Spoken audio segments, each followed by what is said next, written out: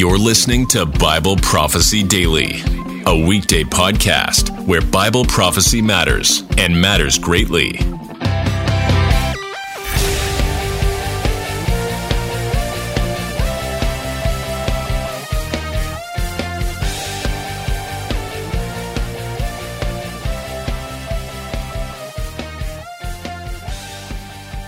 This is Bible teacher Nelson Walters, and today we're going to talk about what may be the most dangerous false Christian doctrine of all time: wrongly dividing the word of truth.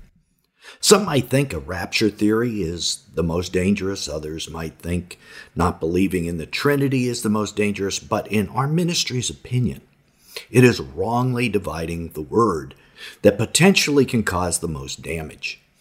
You've probably heard the term rightly dividing. It's something we're commanded to do in Scripture. But are some wrongly dividing the word of truth because they don't understand what this term means? Today, we'll look at what that odd phrase, rightly dividing, means, and how its misapplication has led to one of the biggest controversies in the church. Are portions of the New Testament meant strictly for Jews, or are all portions meant for both Christians and Jews? This is a super important issue. If all portions of Scripture are meant to apply to Christians, but certain groups of believers ignore parts of it, thinking those parts are only for the Jews, then these believers miss out on all the instructions Jesus gave us in that chapter, book of the Bible, etc. You know, whatever part of the Bible they're ignoring. In a sense, if you think about it, this is a form of deleting portions of the Bible. In Revelation 22:19, John was given this very stern warning. And if anyone takes away from the words of the book of this prophecy, God will take away his part from the tree of life and from the holy city, which are written in this book.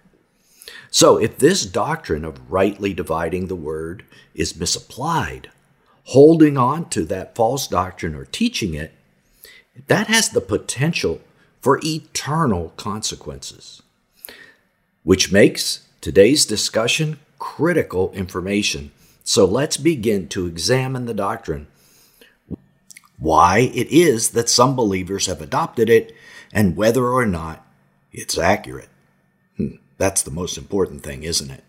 As we said, most of those who hold on to this teaching believe we are to divide all of God's word into parts, with some meant only for the Jews and some meant for Christians. The most extreme of these teachers claim over 50% of the New Testament is only for Jews and not for Christians at all. I have heard some say that only Paul's writings were truly Christian, and that even the Gospels aren't meant for Christians. Imagine that. To these Christians, the very words of Jesus, the red letters in most of our Bibles, aren't meant for believers. Can you see why we in this ministry are concerned about such a radical doctrine? So first, before we decide if this doctrine is correct, let's try and decide how it came to be in the first place. Let's begin by examining this very odd phrase, rightly dividing, found in 2 Timothy 2:15.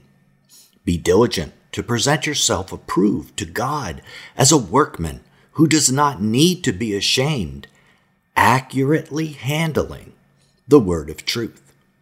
Okay. Your very first observation is probably that the words rightly divide aren't even found in the New American Standard Translation, which I just read. Instead of translating the Greek as rightly divide, the NASB translation chose the phrase accurately handle. In fact, the words rightly divide are only translated that way in the King James, New King James, Webster's, and Young's translations. Most other Bibles translate this as accurately handle, properly teach, or something similar to that. Phrases that have nothing to do with separating the Word of God into categories or segments. So we have a translation controversy also. What is the proper translation of this Greek word in this verse?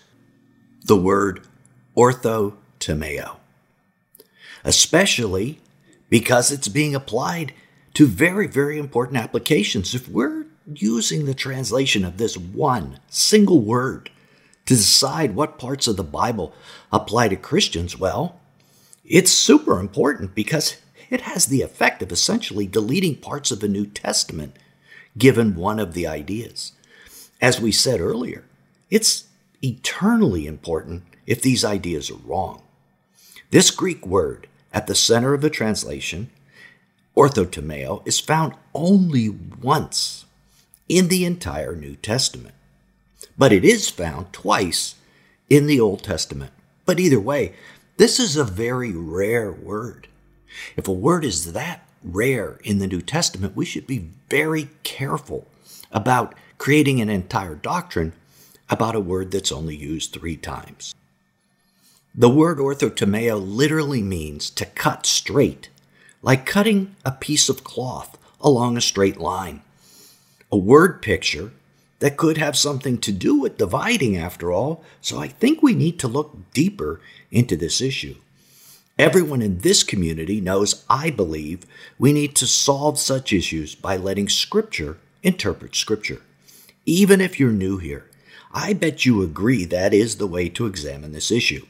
Now, letting Scripture interpret Scripture means looking at those other passages, the 2 in the Old Testament we spoke of, and seeing what the word means there, because it will likely mean the same thing in 2 Timothy. Does it involve dividing? Or does it mean something else? Well, you're probably going to be shocked when you look at those 2 Old Testament passages we spoke of that use the word orthotomeo, because one of those passages is one of the most famous and beloved verses in the entire Bible. Trust in the Lord with all your heart, and do not lean on your own understanding. In all your ways submit to Him, and He will make your paths straight. Proverbs 3:5-6. A lot of you may have this on your walls in some sort of art or some sort of cross-stitching. Orthotomeo is found in the last part of this phrase. The last verse literally says, He will cut your path straight. In other words, God will cut you a path right down the middle, not deviating to the right or to the left. It's the narrow way Jesus spoke of. I picture this as Jesus being our guide in the middle of a jungle, going ahead of us and cutting a path with a machete. It's that type of cutting a path. In Proverbs 11, this word carries this same meaning. The righteousness of the blameless will smooth his way. Here, this verse literally says that righteousness cuts straight paths. It was translated a little different, but that's what the literal meaning of the words are. That the paths will not deviate from God's righteousness, not deviate from the straight and narrow way. Knowing that, knowing what it means in the Old Testament, that it has to do with straight paths, staying on the straight and narrow, let's go back to 2 Timothy and see how it's used there. Remind them of these things and solemnly charge them in the presence of God not to wrangle about words, which is useless and leads to the ruin of the hearers. Be diligent to present yourself approved to God as a workman who does not need to be ashamed, accurately handling, orthotomeo, the word of truth. But avoid worldly and empty chatter, for it will lead to further ungodliness. I think it's incredibly interesting that Paul warns Timothy not to wrangle about words in this very passage. But as we've just seen today, an argument about a single word, orthotomeo, has led to a division in the church about how to interpret all of the New Testament. This is certainly capable of leading to the ruin of those listening to that doctrine and to those teachers, just as Paul warned. The Holy Spirit knew in advance, of course, that some would wrongly divide the word and place this warning right here. I am absolutely sure that that's what happened. Now, returning to the passage, in the verse immediately after the one where orthotomeo is used, Paul contrasts two things for us. Those who cut straight the word of truth, stay on the straight and narrow, and those who use worldly and empty chatter. So cutting straight the word means strictly sticking to what the Bible says and not deviating from it by making worldly doctrines up on your own. It does not mean to divide the Word of God into portions for Jews and portions for Christians. It has nothing to do with dividing anything. If it did, Paul would have explained that clearly as he explained the rest of the passage to us. This phrase means sticking to the narrow path that Jesus has given us in His Word, not making up stuff, but letting Scripture interpret Scripture, not getting into the weeds on the right or the left. Why did the Holy Spirit give Paul this term, though, orthotomeo? Because Paul understood it. Paul was a tent maker, and Timothy, who Paul addressed in this letter, is thought to have helped him in his profession. To both of them, this idea of cutting cloth straight on a line that you drew probably was a familiar idea in their jobs, where cutting cloth was an everyday thing. In my mind's eye, I can see a picture of Paul looking over at Timothy, the younger, who is cutting off of the line, not staying on the line, and saying, "Hey, orthotomeo, Timothy, stick on the line, cut straight to the line you drew." So this word was an everyday work term for Paul. It made sense. It would end up in this passage then. Cutting was incidental to its meaning. Sticking to the straight line was the key point. This word does not mean eliminating entire passages or books from the Bible from what applies to Christians. In fact, in the very next chapter, Paul writes all Scripture is inspired by God and profitable for doctrine. 2 Timothy 3:16, Paul teaches us that all Scripture is profitable, not just certain books or certain passages.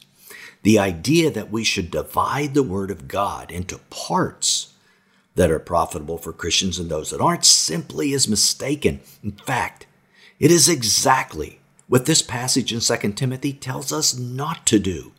Not to make stuff up, but to stick to the straight and narrow of what the Word says.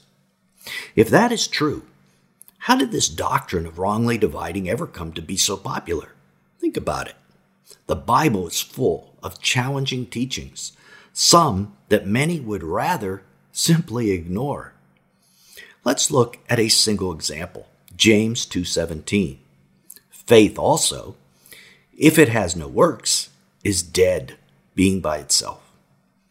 This controversial verse is one of the parts of Scripture that many wrongly divide and take out of the Word of God, at least what's applicable to Christians.